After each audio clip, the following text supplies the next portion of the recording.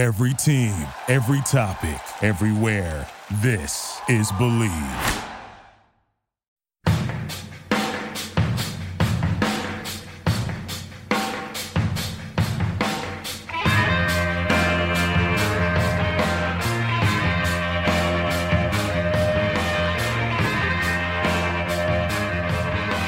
Hello and welcome to episode number 209 of The Draft Analyst, presented by the Believe Sports Podcast Network.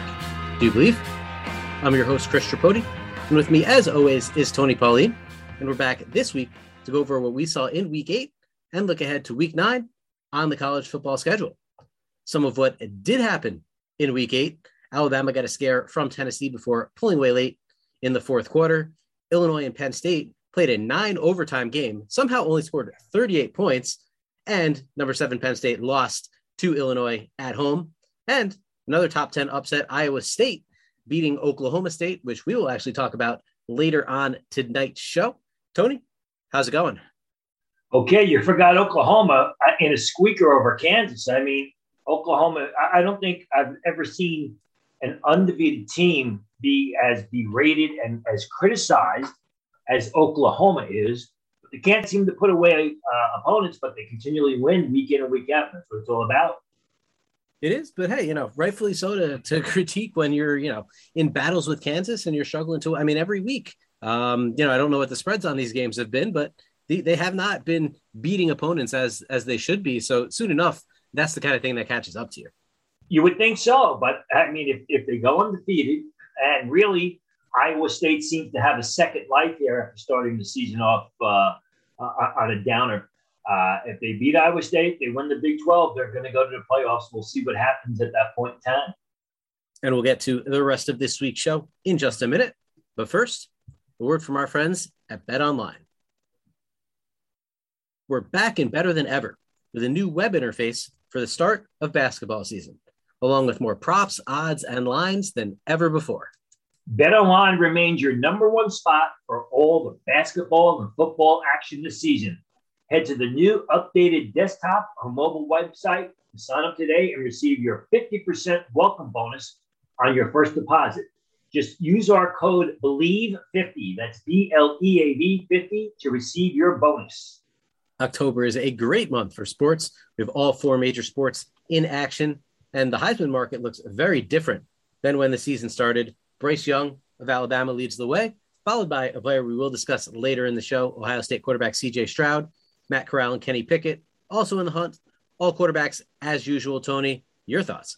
My thought is Kenny Pickett should be more than in just the hunt the way he's playing. I think he should be at the top of the list. Bryce Young, obviously, give credit to Bill O'Brien. I know everyone loves to bash him, but he knows how to develop quarterbacks, as Bryce Young will tell you. BetOnline is the fastest and easiest way to bet all your favorite sports or your favorite Heisman Trophy candidates. BetOnline, where the game starts. Now, our first review from Week 8, again, we'll just go over the games that we previewed last week, and this started with Wisconsin and Purdue, and this game a 30-13 win for the Badgers, and really just a game dominated up front by the Wisconsin offensive line. 51 runs, 8 passes all game. So we were interested to see what George Karlaftis was going to do against Tyler Beach and Logan Bruss. But the reality is, as a pass rusher, he only had 8 opportunities to make plays. And frankly, he probably made a play on either 2 or 3 of those plays, depending what you consider. In the first drive of the game, he gets pressure, forces Graham Mertz to step up in the pocket. Later in the game, he picks up a fumble and takes it to the house for, I think it was about a 60-yard touchdown. I mean, granted, you could say, oh, it's a fumble. He just was in the right place at the right time. But the reality is there was an unblocked blitzer on the backside that forced that fumble. And the reason there's an unblocked blitzer is because they had multiple players assigned to make sure Karlaftis couldn't get after the quarterback. So even if he's not the one making that play and forcing that fumble, his presence alone is what's forcing that fumble. But, reality here, Graham Mertz threw 8 passes in the game. The offensive line, including Beach and Brush, did dominate, especially in the run game. Karlaftis, other than those 2 plays I mentioned, really quiet on the stat sheet, just had 2 tackles. Jake Ferguson was also pretty quiet, 2 catches for 23 yards. But again, on 8 passes, that's a pretty good target share right there and kind of tells you, what he is as far as the targets on this team. But, the other guy on the Purdue defense that did make a lot of plays was linebacker Jalen Alexander. I mean, he was making plays in the middle of the field, out to the flanks, behind the line of scrimmage. He was shedding blocks laterally, getting to ball carriers pretty much everywhere he wanted to. Didn't miss many tackles either. Had 15 total, 11 solo, 1 for a loss. I mean, a really good game for Jalen Alexander, and certainly not a game you would say was bad for a guy like Karlaftis. Tony, what do you think of this matchup? Well, I mean, with Karlaftis, you saw the athleticism. You saw it on that fumble return for the touchdown.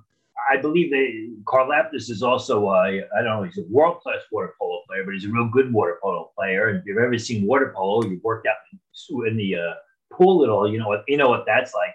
I think my concern was with Karlaftis, it's sort of a similar thing to what I saw when he went up against Minnesota and went up against their big right tackle, Daniel Falele. And that's, he just gets oversized. He doesn't have great bulk, doesn't have great power. And I saw at times the two Wisconsin offensive tackles able to sort of outposition him from the action. So that's something to keep an eye on. But the thing about Karlaftis is he's good out of a three-point stance. He's real good standing over tackle. He is your throwback 3-4 type of outside linebacker who we highlighted over the summer. And we talked about him going being a first-round pick. And I think the question is, it's not whether he's going to be a first-round pick, but how high in the first round he goes, because he is going to enter the draft. As far as Jake Ferguson is concerned, yeah, you're right. I mean, Wisconsin's had no luck throwing the ball this year. They go to their bread and butter. They've always been a ground and pound type of team. I think Jake Ferguson, he seems to have lost some pop as far as a downfield pass catcher, but he really has improved his blocking. That was what I was impressed with, both on the line of scrimmage and out on the second level. Now that blocking is a priority for him because Wisconsin's rushing the ball so much, 51 carries or 51 rushing attempts, I should say, in that game against Purdue. Jalen Alexander doesn't surprise me. I mean, the guy is a perfect linebacker. I think he's ridiculously underrated. I believe he was a week 7 riser at my column at Pro Football Network. He's a smaller run and chase linebacker. He's also pretty good in coverage. He'll get depth on his pass drops. He can play off the line of scrimmage. He's good in pursuit. I think he's going to be a day 3 pick, but I think he's going to be great value in day 3. Now moving on to the Big 12 here, and that aforementioned game between Iowa State and Oklahoma State, 24-21 in favor of the Cyclones, knocking Oklahoma State from the ranks of the unbeaten and out of the top 10 in the polls. A bunch of guys we were looking at when the Cyclones had the ball on offense. Tight end Charlie Collier was very involved early, finished with 6 catches for 69 yards. I mean, he lined up wide, he lined up in the slot, he lines up in line, he can block, as can his teammate Chase Allen, who, I mean, really just an awesome blocker. I mean, he plays his role extremely well on that offense. Lets Kohler get the catches and the receptions because, that's the skill set involved there. But, credit to Chase Allen, too, as a guy who could go on the 3rd day of the draft and make an impact as a depth type of tight end. But Collier is a complete tight end, has enough athleticism to make plays, does block a little bit too, sealed the edge on a big run for Breece Hall. I mean, Hall kind of struggled a bit, top run defense in the Big 12 for the Cowboys. But especially early in the game, Hall really couldn't find any running room, 70 yards in the end on 21 carries, picked it up a little bit in the second half. But the real story in this game, especially in the second half, was wide receiver Xavier Hutchinson. I mean, he had 12 catches, 125 yards, 2 touchdowns, won multiple ways, won in multiple areas of the field. He's separated, on that first touchdown catch, full extension at the goal line to make a 4th down play. Won through contact on his second touchdown catch, had that big touchdown where he caught a slant pass and took it to the house, called back for a ridiculous taunting penalty, ends up finishing that drive with a touchdown anyway, which must have felt good. But really just a massive, massive game for Xavier Hutchinson. And again, doing it in multiple ways, which is something you really always want to see from your draft prospects. Malcolm Rodriguez on the Oklahoma State side of things, kind of like Jalen Alexander in the sense that he was just all over the field, different players in a lot of ways, but 13 tackles for Rodriguez, 6 solo. I mean, he was meeting Bryce Hall in the hole, and Hall couldn't get anything going after contact. Rodriguez plays with leverage. I know they talked about his wrestling background, but you can tell he knows that he needs to get low. He's a smaller, shorter type of guy, but just always around the ball, a lot of fun to watch and really good recognizing plays and getting to the ball and run support. That was also an impressive part of this game to me, in addition to Hutchinson. Tony, what do you think of this one? I think the problem with Rodriguez is he's a safety-sized linebacker. think he's, right now he doesn't have an NFL position unless he's going to be a strong safety. The other guy we talked about was Colby Harvey-Peel, who, again, some scouts like him, and I think he's solid, but he's primarily a downhill type of safety who's very good against the run, doesn't show great range. Hutchinson's a guy who I like. I think he's underrated. I have him graded as a seventh-round pick. Most scouts have him as a free agent type.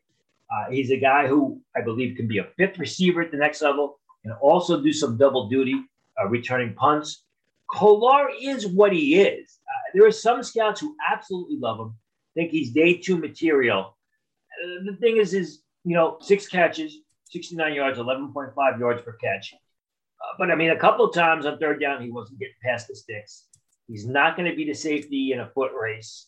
He's not a dominant blocker. He does things well, but he just doesn't do things great. And a guy like that, I don't know that I'm taking him in the third round of the draft, although I do have a third round grade on him. Really want to see how he tests in the lead up to the draft. He's 6'6.5", 260 pounds.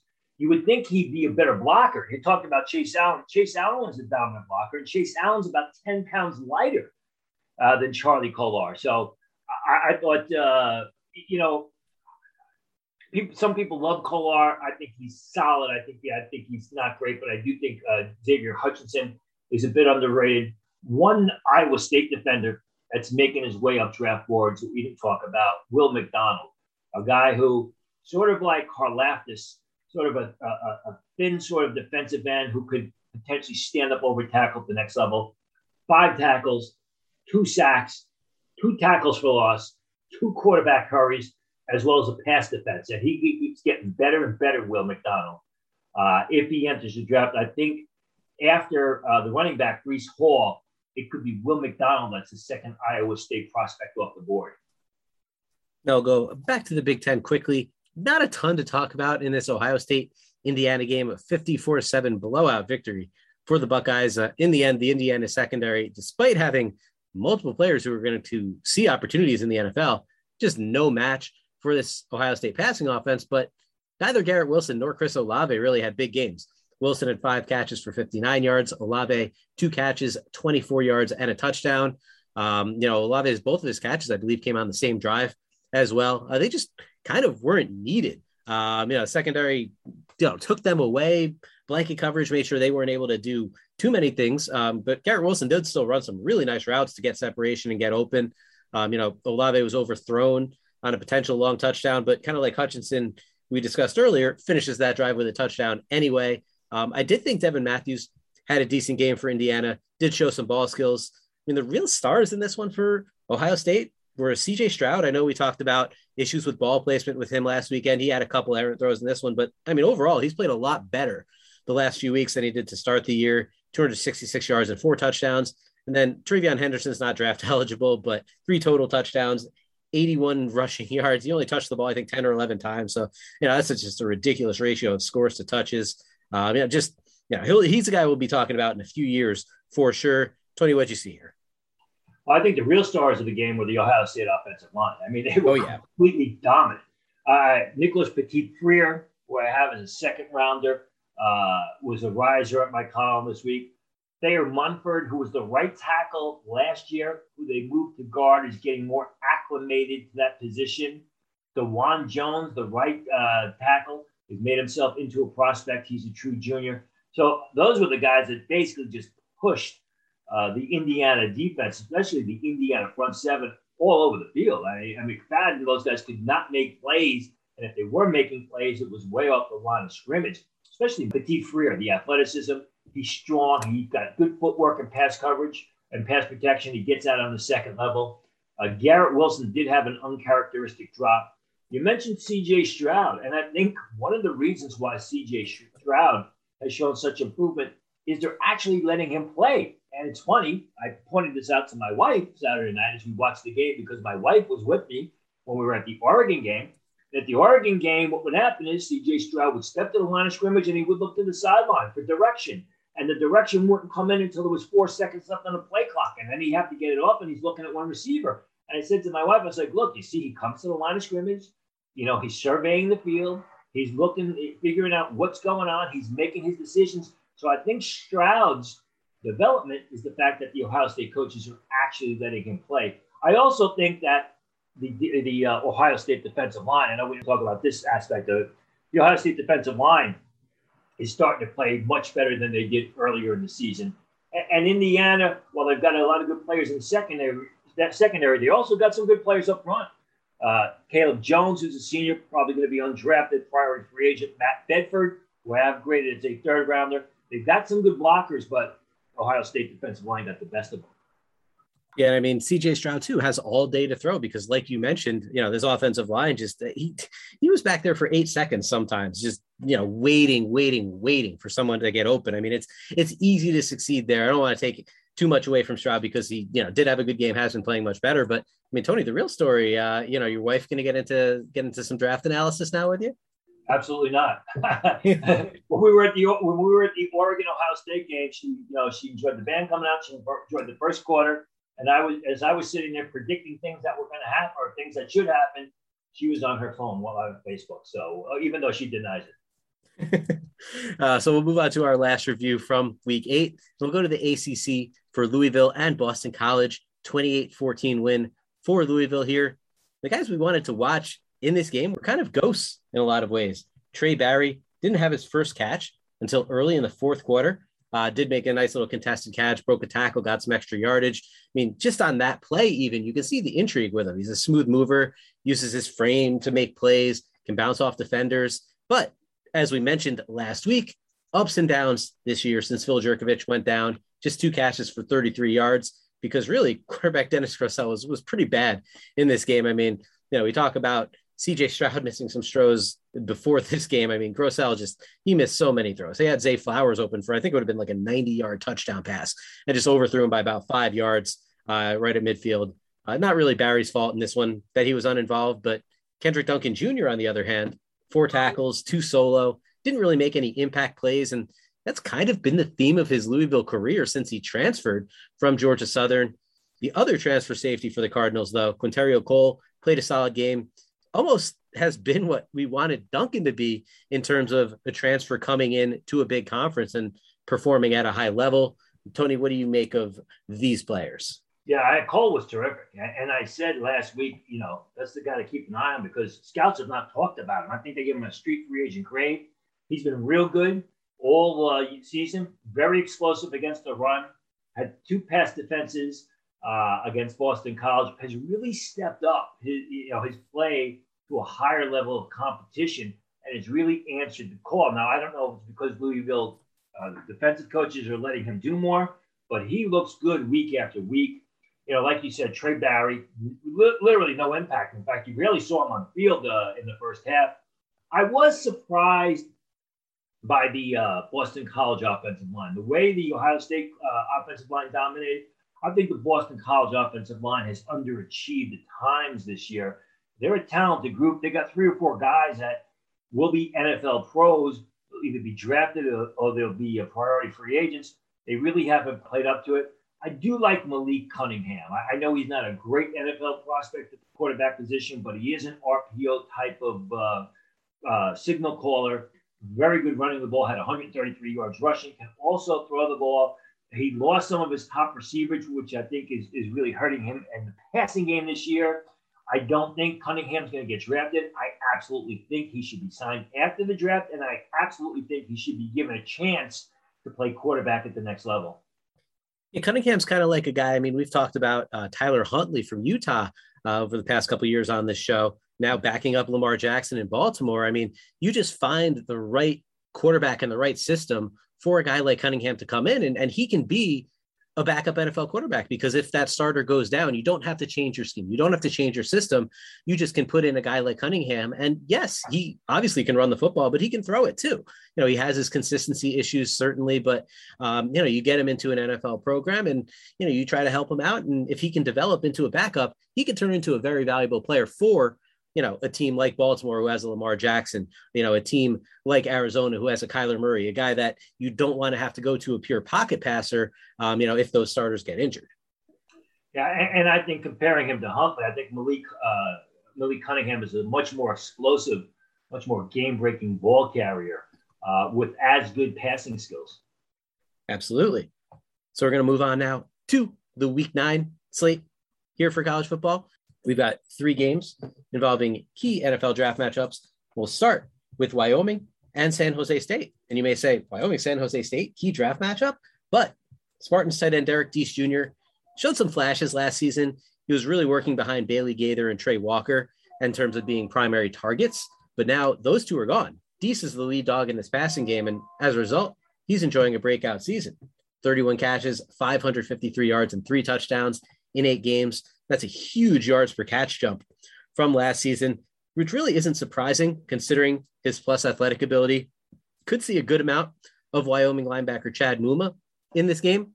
They have similar size, but Muma definitely not the same caliber of athlete, probably a guy who runs more in the 4.8s than Derek Deese, but he is a really instinctive run defender, averages about 10 tackles per game, 1 for loss over the past 2 seasons, a couple interceptions too, so certainly not devoid of ball skills, but probably not going to be able to stay with Deese up the seam without some safety help over the top if they end up matched up in coverage. Tony, what are you watching for between these two? Yeah, this should be a good game because it's a game that both teams really need to stay in the postseason bowl hunt. It's funny you say that about Muma, and I agree with you. He's a guy who makes plays with his head and with his football intellect as well as his tenacity, more so than he does with his athleticism. But I've been told he's going to test off the charts. I'm told he's going to run in the 4.6s. He's going to have a vertical jump in the mid-30s. I'm told his testing numbers are going to be outstanding. He doesn't play to it. I mean, when you watch him play, he plays to one speed and he really doesn't show a burst. I think it's a similar situation with Derek Deese. And, while Muma is graded as a day 3 pick by scouts, Deese is graded as a priority free agent. I completely disagree. I have Derek Deese. I've had him as a late round pick since last year. Last year, he didn't have great numbers, but he came up big in the important spots for San Jose State, who had a tremendous campaign and played all their home games on the road because of COVID restrictions at San Jose State. You got to remember the thing about Derek Deese this year. They had Nick Starkel, who was a real good quarterback at San Jose State last year, got injured in the early part of the campaign. So Derek Deese is having his breakout campaign with the backup quarterback, Nick Nash. So the Muma-Deese matchup is an interesting one because we'll see if, like you said, can Muma stay with Deese downfield? I mean, if he can, then what I'm hearing about his testing numbers can be true as opposed to what scouts feel he's a 4.8 guy. If he can't stay downfield with Derek Deese, I think that's a red flag. Yeah, I mean, Muma did run a 4.7 coming out of high school. Granted, he was like 195 pounds coming out of high school. Doesn't mean that obviously he can't be getting stronger and improve that 40 time. But I think that's a big reason why people look at him and they say, this is a 4.8 kind of guy. But, again, hey, if you are going to be able to gain 30, 40 pounds, play linebacker in college, and then you're going to be able to, improve your 40 time even at all and get into the 4.6s, that's certainly impressive. But yeah, it's interesting. Some guys, obviously, some guys test and you're just shocked. You just don't see it on the field and it just doesn't seem real. But, some guys are just, really going to test out well. And sometimes it does translate to the next level. Other times it doesn't. But with a guy like Muma, his instincts, if he does have that kind of speed, that's going to be a huge boon to what his draft stock will be. See, the thing is if he runs and he tests in the 4.8s, he's going to be pigeonholed as a 2-down run defender that's going to be taken off the field on 3rd and 5 passing situations. But if he runs much faster than people expect and he happens to get into the high 4.6s, low 4.7s, that's going to help his draft stock because all of a sudden he goes from a 2-down run defender to a 3-down linebacker. I guess we can call this episode the Bloodline episode because in addition to Deese, who had a dad who played in the NFL, we're going to take a look at Michigan edge rusher Aiden Hutchinson, son of former NFL offensive lineman Steve Hutchinson, and really a guy similar to George Karlaftis in both style as a guy who's athletic, but maybe a little bit on the small side. And also in terms of the potential to be a top 10 pick in April. I mean, these guys might be battling on lots of teams' draft boards in terms of where they're going to go and who's going to be, the 2nd or 3rd ranked defensive lineman, edge rusher type behind Kayvon Thibodeau. But really Hutchinson's been even more productive than Karlaftis this year. 27 tackles, 7 of them for loss, 6 sacks in 7 games. Does get a challenge this week against Michigan State, an offensive line with several future pros on it. Left tackle Jared Horst being one of them. Arkansas State transfer, good height and length, decent athlete. On paper, this is a good matchup for Hutchinson's skill set, but Hutchinson is a guy obviously significantly higher rated for the next level than Jarrett Horst. Right tackle H.A.R. Curry also has a pro future, at the very least has a camp invite. So whichever side Hutchinson is going to line up on, he's going to face a challenge with a guy who is going to end up in the NFL or at least in camp at some point. Tony, do you think either Horst or Curry is going to be able to slow down Hutchinson? I mean, it's going to be tough because Hutchinson is having the year that you want to have as a senior, as you're moving towards the draft. I mean, he's been unstoppable at times this year. He's long, he's athletic, he flashes some power in his game. He plays with a nasty attitude like his dad used to. One of my favorite stories from the Senior Bowl was literally the second year I was there. His father took a linebacker from USC by the name of Zeke Moreno and just buried him. I mean, it was one of those scenes from Rudy, if you remember, when the offensive line pulls across the field and just buries Rudy. And Zeke Moreno was really never the same after his dad, Steve Hutchinson, buried him in the ground. It's just a funny story. But like his dad, I mean, he's athletic. He gets the most from his ability, and he's got a high upside. Horst has been pretty good this year. I mean, a guy who played at Arkansas State last year decided to transfer to Michigan State. They've been rotating their tackles. Horst is fundamentally very sound, not the greatest athlete in the world, a guy who I think a lot of people project to guard at the next level. He's listed as a redshirt junior, but he actually is a redshirt senior. He can take advantage of that extra year of eligibility the NC2A has given everybody. Fundamentally sound, does a good job with his angles and body positioning. But it's going to be a different beast this week for him when he goes up against Hutchinson because Hutchinson's got it all. He's got power, he's got explosion, he's got speed off the edge, he's got a variety of moves. A.J. Curry, I think, is more of a small area guard, a small area tackle, I should say. I think he will have a more difficult time against Hutchinson than Horst. But still, if Horst can hold his own and slow down or prevent Hutchinson from getting to the quarterback, it's going to really help his draft stock. Now, for the final preview on today's show, we're going to head to South Bend, where quarterback Sam Howell and North Carolina visit the Golden Domers. Now, the Notre Dame defense allows fewer than 6.7 yards per pass attempt. Howell averages 8.8, which is actually down from 10.3 last year. Completion percentage also down from 68 to 61. I mean, no doubt that Sam Howell has missed the guys he lost to the NFL, Diami Brown and Daz Newsome as receivers, and Javonte Williams and Michael Carter as running backs. You know, a lot of his offensive line came back, but they've been up and down a little bit. They've had some issues protecting him. He's been running more as a result.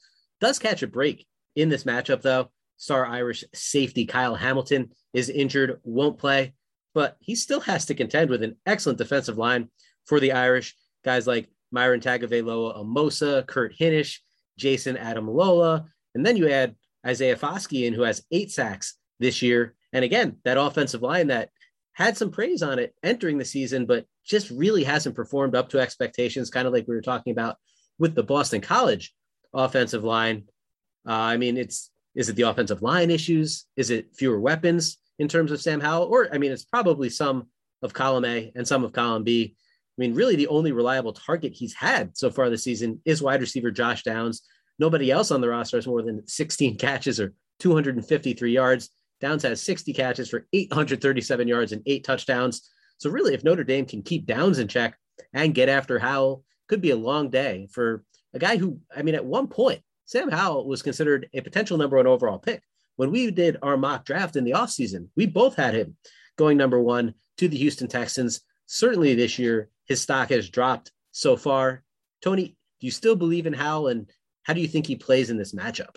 Well, you know, you talked about column A and column B. Is it the receivers at North Carolina? Is it the offensive line at North Carolina? You forgot column C. Is it Sam Howell at North Carolina? And the fact is despite the fact that his offensive line has not met expectations and he lost a lot of offensive skill firepower, Sam Howell has not played well this year. And he's cost the team. I mean, 3 interceptions the first week against Virginia Tech.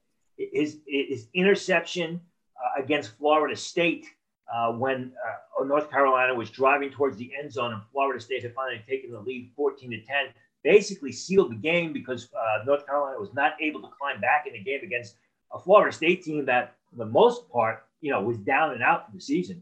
So I think Sam Howell's play has not only really hurt the North Carolina Tar Heels this year, it's destroyed his draft stock. And unless he turns it around real soon and does so with some gusto, I mean, he can't enter the draft, because if he enters the draft, he's not going in the first round. He's a smaller guy, shorter guy. He's got a decent arm. He doesn't have a great arm.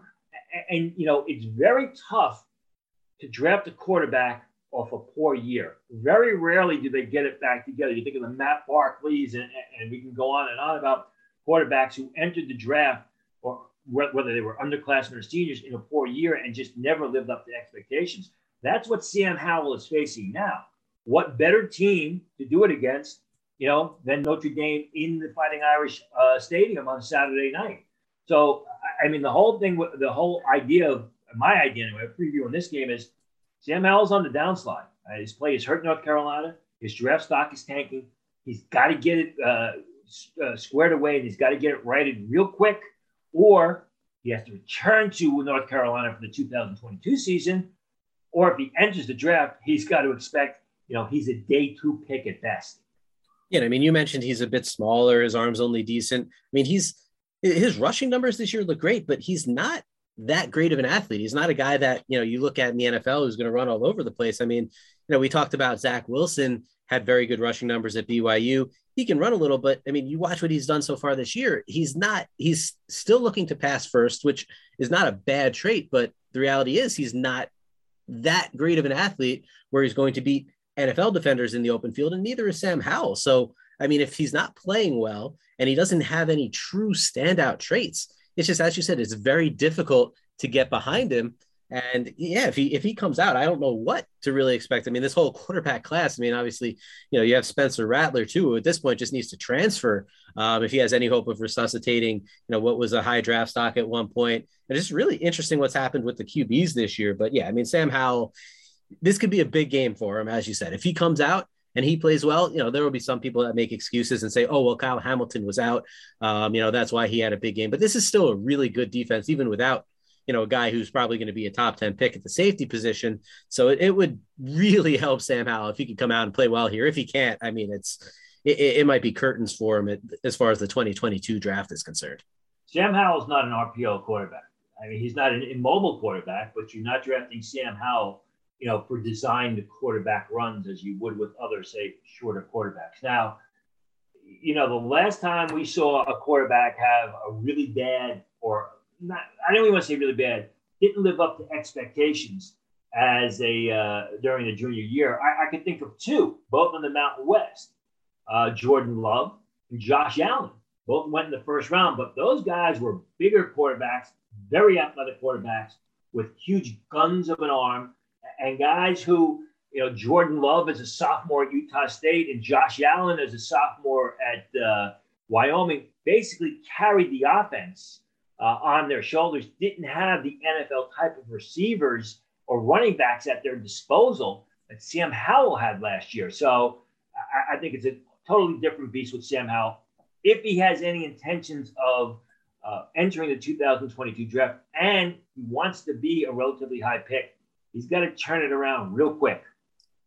And that's it for the 209th episode of The Draft Analyst, presented by BetOnline and the Believe Sports Podcast Network. Do you believe?